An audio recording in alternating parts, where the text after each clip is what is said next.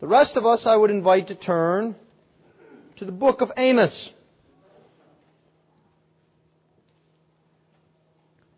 We'll be looking today at just a little bit more than the first chapter.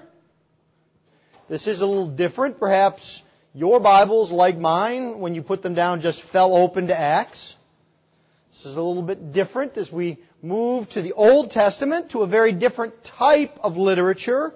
We move away from narrative and to the prophetic utterances of one of the Lord's prophets. We'll be in Amos for a few months. Lord willing, 11 sermons to be exact. And then when we're done with that, we will turn back to the New Testament, to the book of Titus. But for now, I would ask that you would give your attention to Amos. We'll be reading this morning from chapter 1, verse 1 through chapter 2, verse 3. I remind you that this is indeed the very word of the living God. Even as our Lord Jesus walked the earth and took water and made it wine, so our Lord takes His word and makes it real to us, to sustain us, to equip us. His word is inerrant, it is sufficient, and it is authoritative. Amos, chapter 1. The words of Amos, who was among the shepherds of Tekoa, which he saw concerning Israel in the days of Uzziah, king of Judah, and in the days of Jeroboam, the son of Joash, king of Israel, 2 years before the earthquake. And he said, The Lord roars from Zion, and utters His voice from Jerusalem. The pastures of the shepherds mourn, and the top of Carmel withers. Thus says the Lord, For 3 transgressions of Damascus, and for 4, I will not revoke the punishment, because they have threshed Gilead with threshing sledges of iron. So I will send a fire upon the house of Hazael, and it shall devour the strongholds of Ben-Hadad. I will break the gate bar of Damascus, and cut off the inhabitants from the valley of Avon, and him who holds the scepter from Beth-Eden. And the people of Syria shall go into exile to Kit, says the Lord. Thus says the Lord, For 3 transgressions of Gaza, and for 4, I will not revoke the punishment, because they carried into exile a whole people, to deliver them up to Edom. So I will set a fire upon the wall of Gaza, and it shall devour her strongholds. I will cut off the inhabitants from Ashdod, and him who holds the scepter from Ashkelon. I will turn my hand against Ekron, and the remnant of the Philistines shall perish, says the Lord God. Thus says the Lord, For 3 transgressions of Tyre, and for 4, I will not revoke the punishment, because they delivered up a whole people to Edom, and did not remember the covenant of brotherhood. So I will send a fire upon the wall of Tyre, and it shall devour her strongholds. Thus says the Lord, For 3 transgressions of Edom, and for 4, I will not revoke the punishment, because he pursued his brother with the sword, and cast off all pity, and his anger tore perpetually, and he kept his wrath forever. So I will send a fire upon Teman, and it shall devour the strongholds of Bozrah. Thus says the Lord, For 3 transgressions of the Ammonites, and for 4, I will not revoke the punishment, because they have ripped open pregnant women in Gilead, that they might enlarge their border.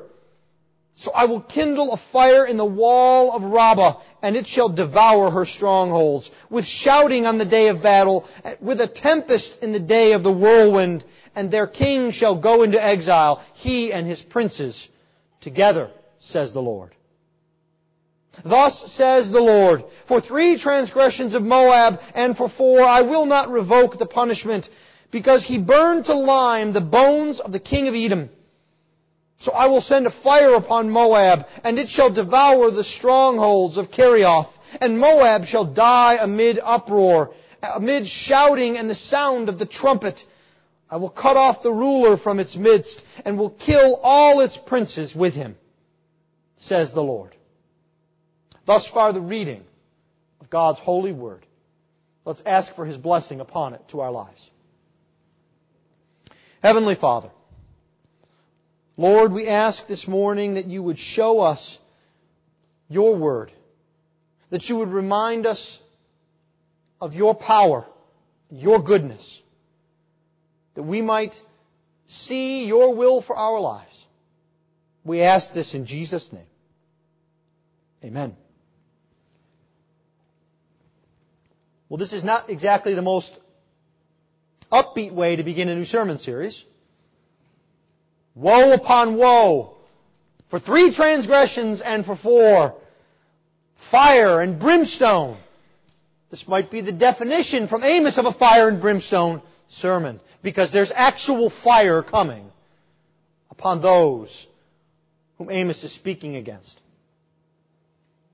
This is, as I said before, a very different type of literature. But we must resist the temptation to look at a book like Amos very differently than we look at a book like Acts. You see, we look at Acts and it becomes obvious to us that this is the New Testament church, and these are patterns we could follow, principles we can put into practice.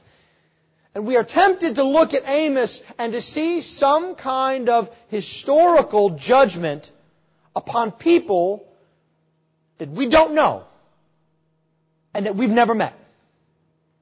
When in reality, this prophetic word is recorded for you and for me, that we might be changed. To state the obvious, you know that not every prophet of God is recorded in Holy Scripture. We don't have a book of Elijah. We don't have a book of Elisha.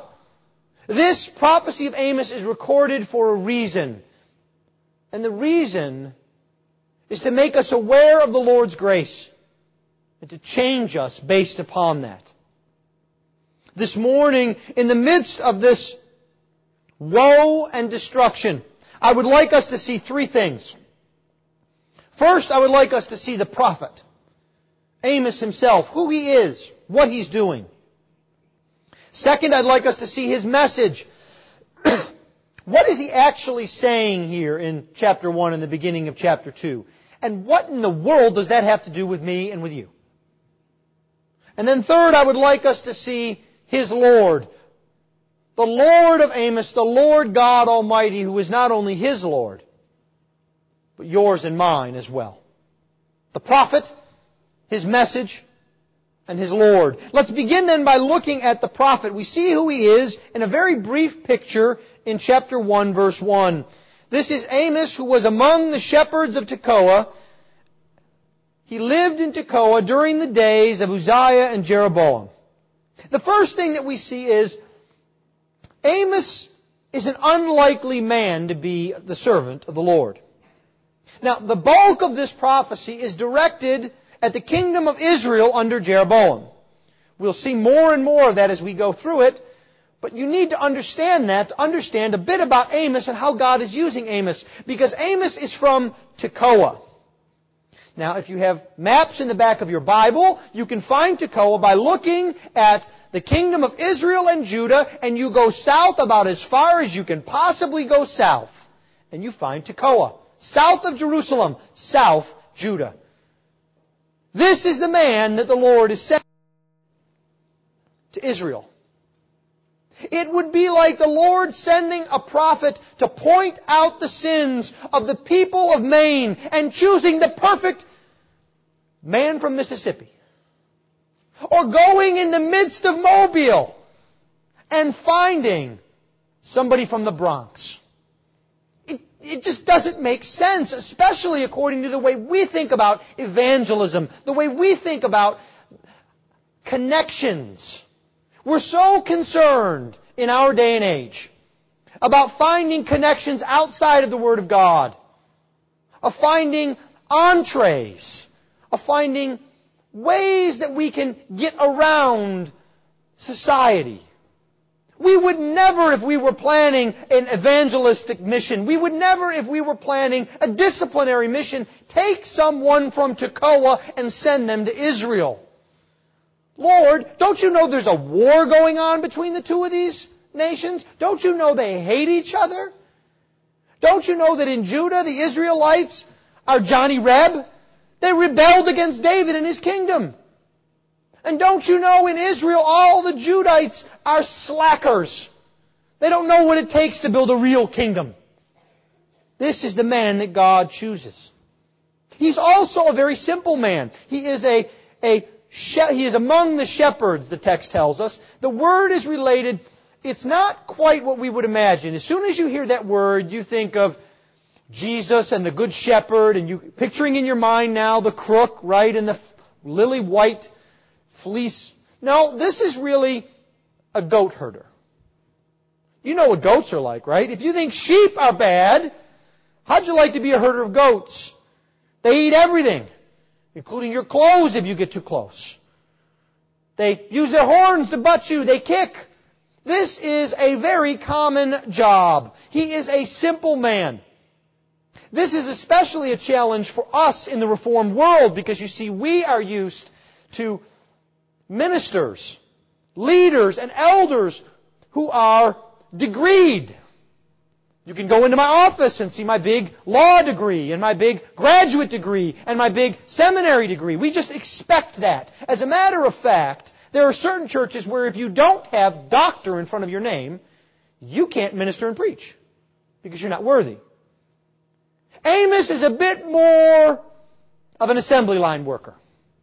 He's a blue-collar guy. He's a sack lunch bucket, hard hat kind of a guy.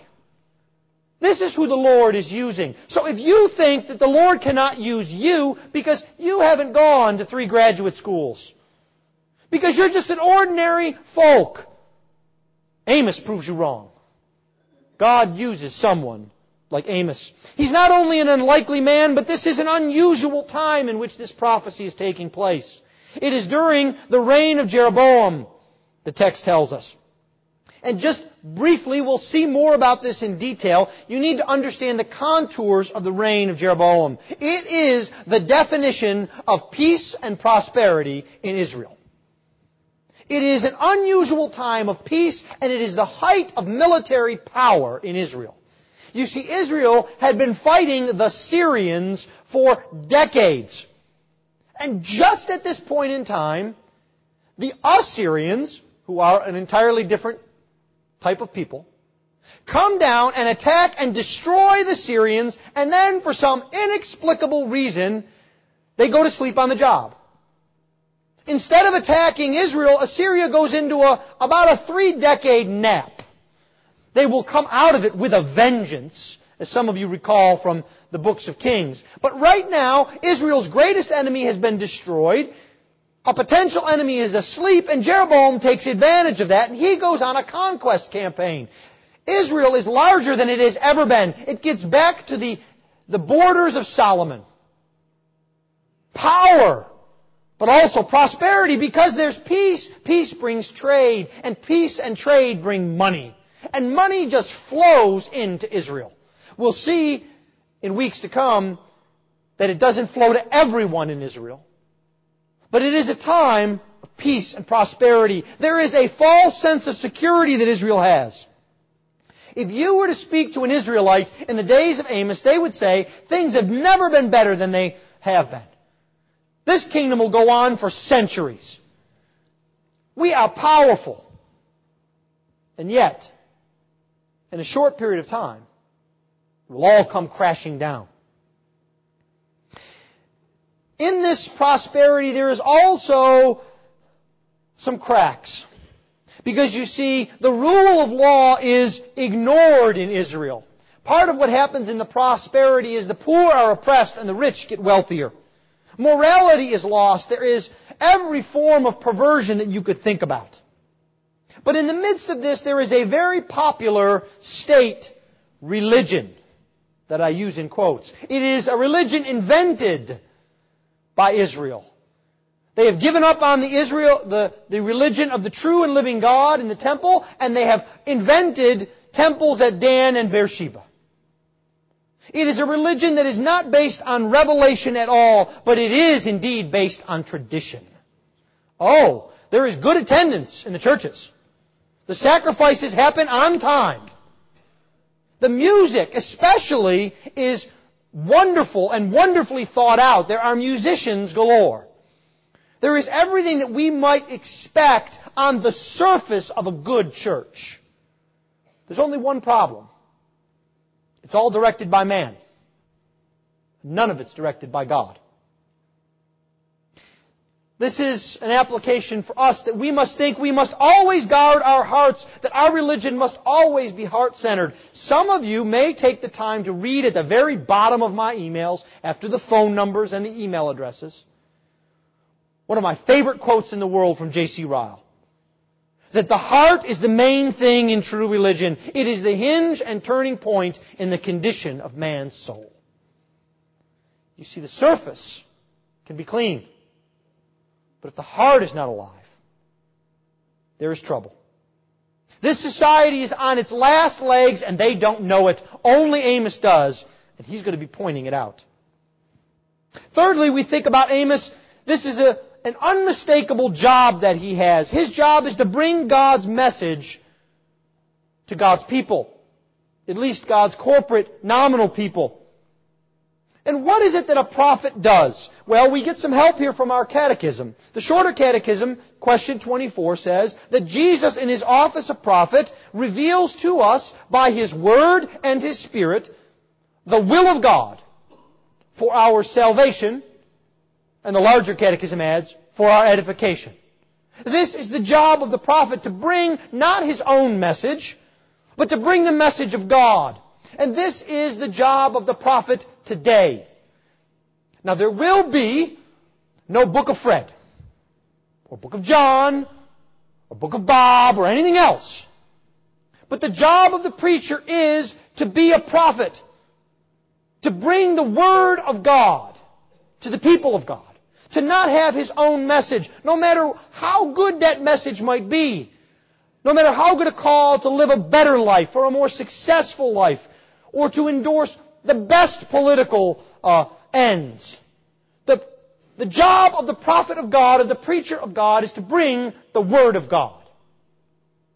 But that's not just true of the preacher. Because you see, men, you are called to be prophets in your own home, to lead your families, to declare to them the will of God, for their edification, that they might be built up, for their salvation, that your children might claim the promises of God. Men, you cannot be asleep at the switch. This is an unmistakable job that is before us. Because you see, the job of the prophet is not foretelling, primarily, not telling the future.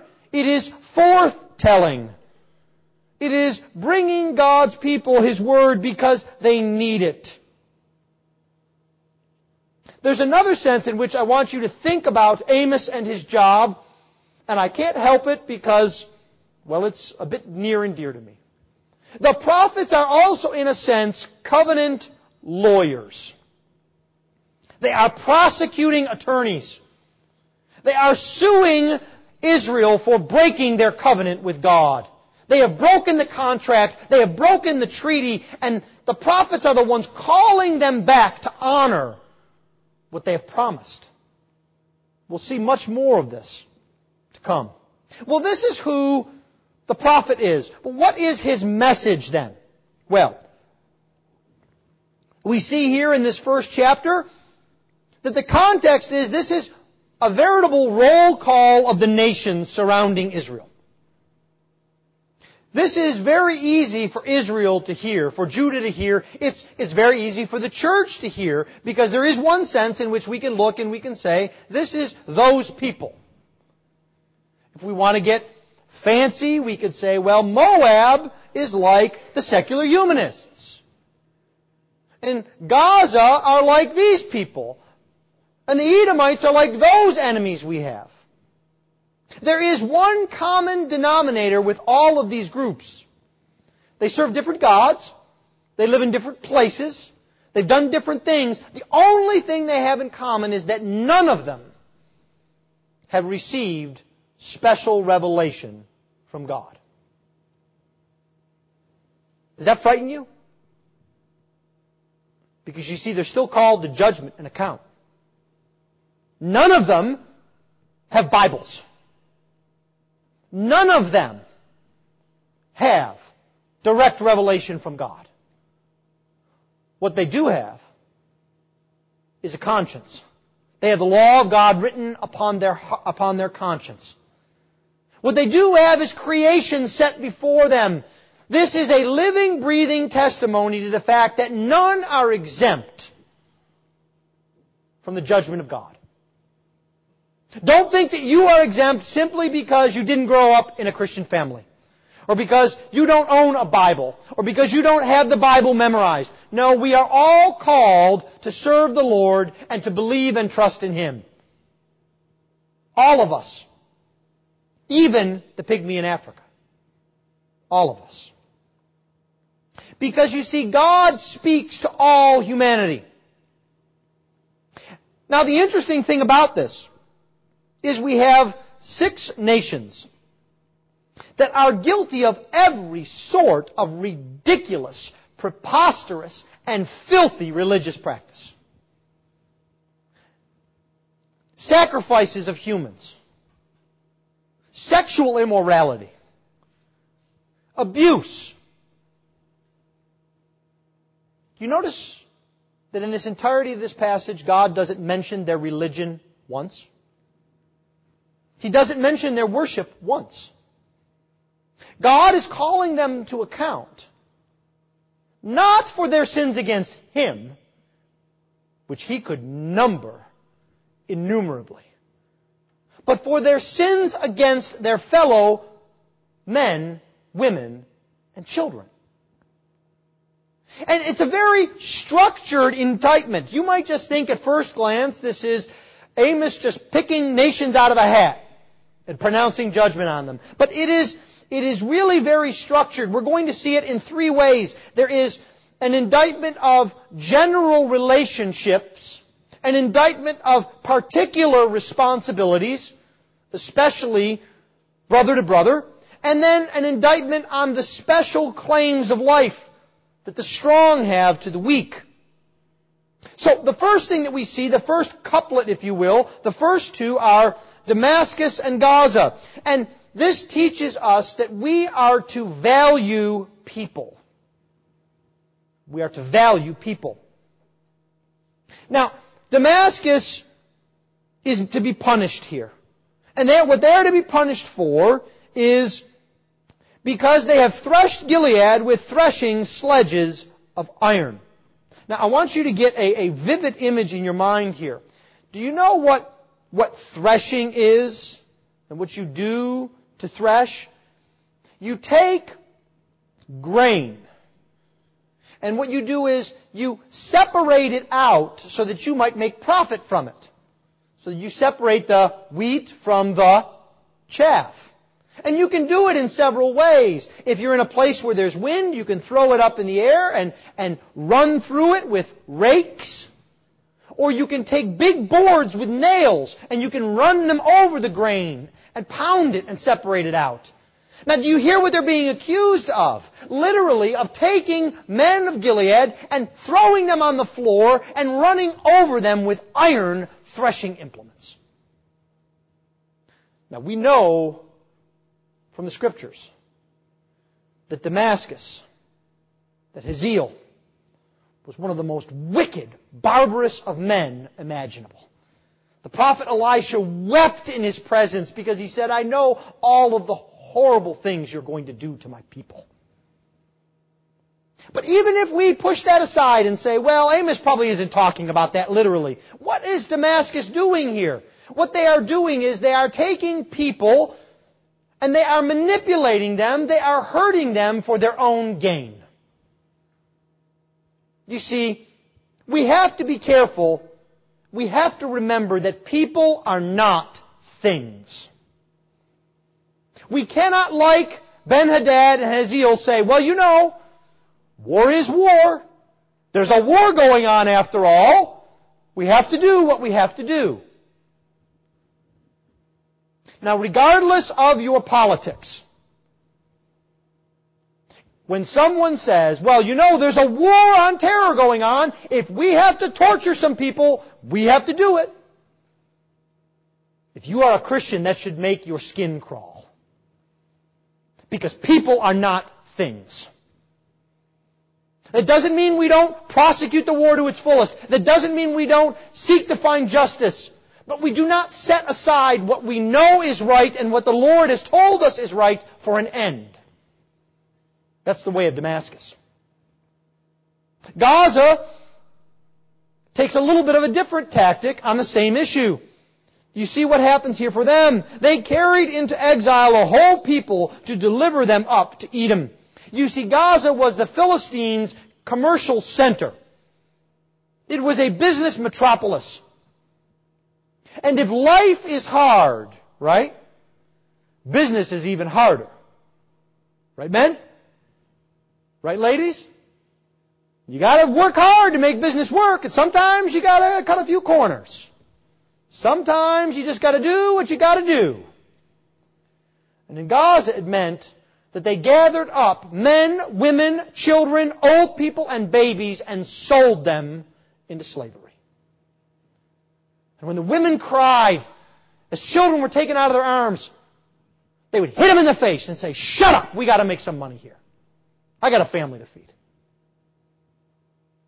God sees that. God sees the children that are taken out of the hands of people in the Sudan, in India, in Pakistan. God sees the pain that you go through as little pieces of your children's souls are gnawed at by society. There is a judgment coming. God is not asleep at the switch. He is aware. But we must remember that we are not to be like Damascus. We are not to be like Gaza. We are to value people. People are not things. We're not only to value people, we are to value relationships. Look at the next couplet, Tyre and Edom. For Tyre, they are delivered unto punishment because they delivered up a whole people to Edom and did not remember the covenant of brotherhood. Now, this is similar to the indictment on Gaza, but do you notice the little bit of a difference? They are also selling people into slavery to Edom, but with a twist. They did not remember the covenant of brotherhood. You see, this reminds us that we are to keep our word. You see, they had sworn a covenant of friendship and brotherhood with Israel, and they broke it for their own gain. Do you know at all of the finest law schools in America, they will teach you a principle of contract law. And that is, if you make a contract with someone else, and you can make more profit from breaking that contract than keeping it, it is the good thing to do to break the contract, try and provide compensation, and get the extra. But of course, there's only one problem with that. The world isn't just about money and profit. It's about integrity. Young people, as you grow and as you get ready to go off to school, the one thing that you have that is always with you, that no one can take away but you can give away, is your good name. Keep your word. Even when it's painful. This is important. Now, this doesn't mean we should always keep our word every time, no matter what. There are instances where Herod should say, I don't care if I promised you half the kingdom. You can't have John the Baptist's head. Right? One young girl, I read a comment, one young girl said that the answer, what Herod should have given was, well, John the Baptist is in the other half of my kingdom, so you can't have him. So we need to be careful not to use our word as a means to sin, but we need to keep our word and be careful what we promise.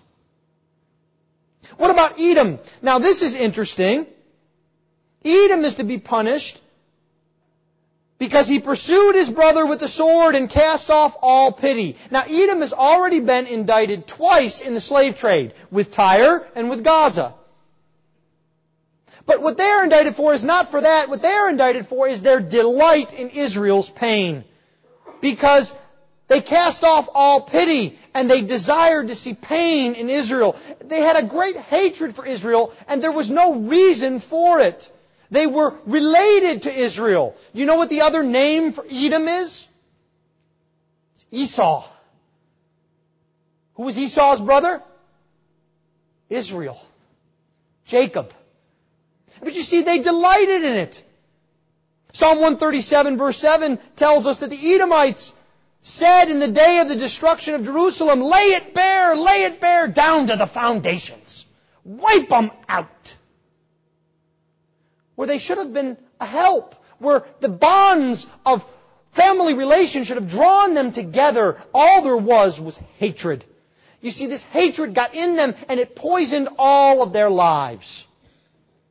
This kind of hatred that you hide in your heart, can affect you. You don't need to be an Edomite. Because you see, our Lord Jesus Christ reminded us in Matthew 6, if you do not forgive others their trespass, neither will your Father forgive your trespass. That's not because God is some kind of cosmic chalkboard, where He has to have part A before He can do part B. It's because if you don't forgive your brother, you have hatred in your heart. And if you have hatred in your heart, you can't love the Lord. Finally, we see in His message, not only are we called to value people and value relationships, we are called to value the weak. Look at the Ammonites. They are to be punished because they have ripped open the pregnant women in Gilead. And we look then at the Moabites. They are to be punished because they burned alive the bones of the king of Edom. Now, what does this mean? It means that not only have we looked at general relationships, how we should treat each other, and then we've looked at the bonds that should draw us closer and should keep hatred out of our hearts, but here we see there is a special responsibility for those who are strong to care for those who are weak. This is a biblical principle. This is not an option. This is what we are called to do.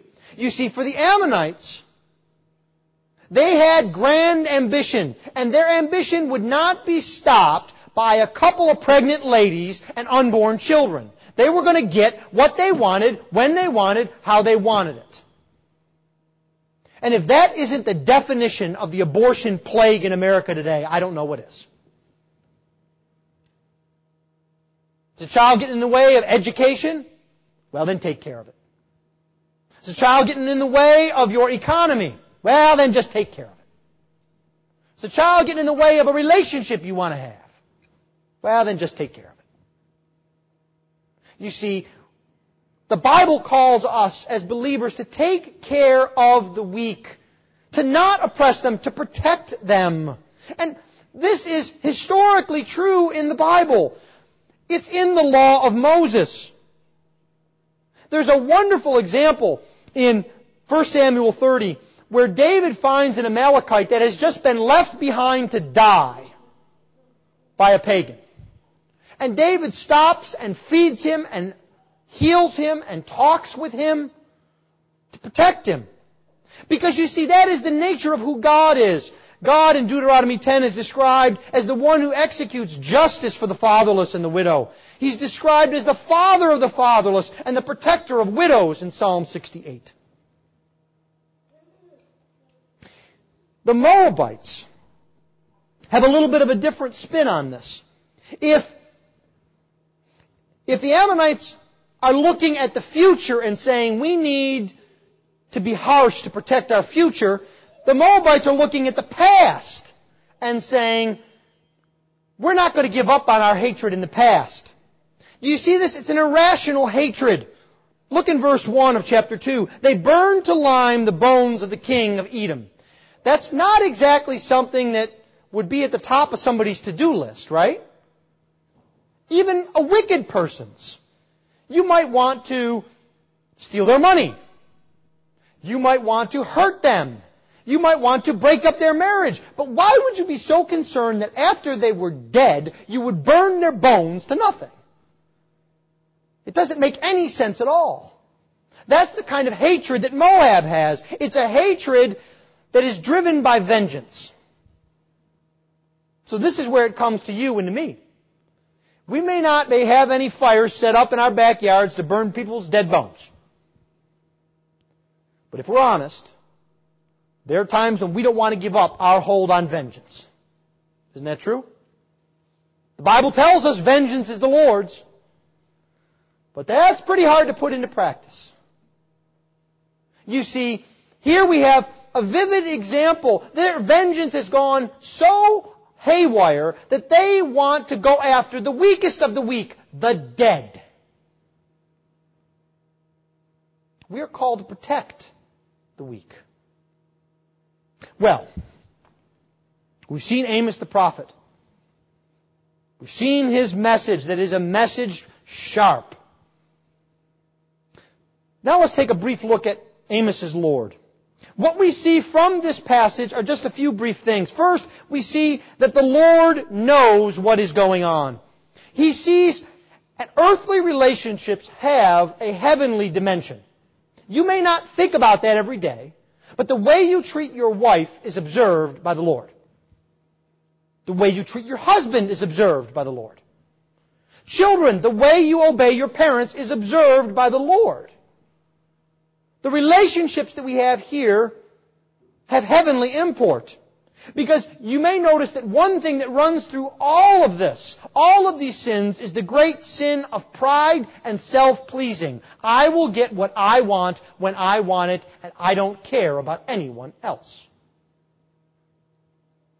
And you see, this is throughout the entirety of the world. There is no one who escapes the Lord's sight.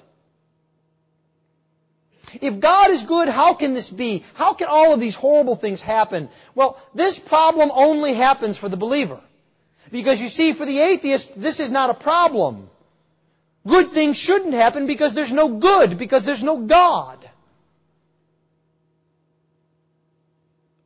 The way we deal with the problem is to know that God sees, and God knows, and God will bring justice. Maybe not as quickly as we want, but He will bring justice.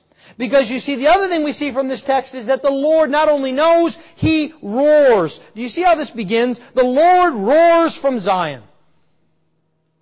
Now, I don't like to get too close to lions. I'm not exactly an animal guy, but I did a little bit of research. And do you know when a lion roars? Right before it is about to pounce. It is an announcement that you are a wildebeest sandwich. Forget it. It is when the final lunge happens. And that is what is happening here. The Lord is roaring from Jerusalem. The Lord is saying, enough! 3 transgressions and for 4. I won't put up with this anymore. You deserved it in 1 transgression. In 3, and now you've gone to 4. There's so many of them. They're multiplied. I cannot have any more patience, the Lord says. Because the Lord, of course, is holy. And we see that in the judgment that comes. It is a judgment of what? Fire. Burning fire and holiness. Does that frighten you? It seems like Amos is a lot of destruction and scariness and fire and doom and brimstone. But we have to remember who God is. Because it is not just the one who roars, it is the Lord who roars. And in your Bible, that should be capital L, capital O, capital R, capital D. It is the covenant name of God. It is the great I am. It is the one who spoke to Moses. And after he told him how holy he was, he said, I am going to redeem a people. You see, God is indeed holy and just, but He is also forgiving. He is merciful. We need to remember that not only does the Lord roar, but He forgives. There are 2 sides to this God. This wondrous, marvelous God. He is roaring at Israel because He wants them to repent, to come to Him. We must not fall in either of the twin ditches of error. We must not forget God's holiness and be complacent, but we must not forget His compassion and be hopeless. Amos wants you to see that God is a God of forgiveness. That God is a God of protection. That He's looking out for His people. And sometimes that means calling them on their sin. Is this the God that you know? Is this the God that you long to know more? I pray that it is. Week upon week we will learn more how the Lord will protect us from ourselves and keep us from our sin for His goodness and glory. Let's pray.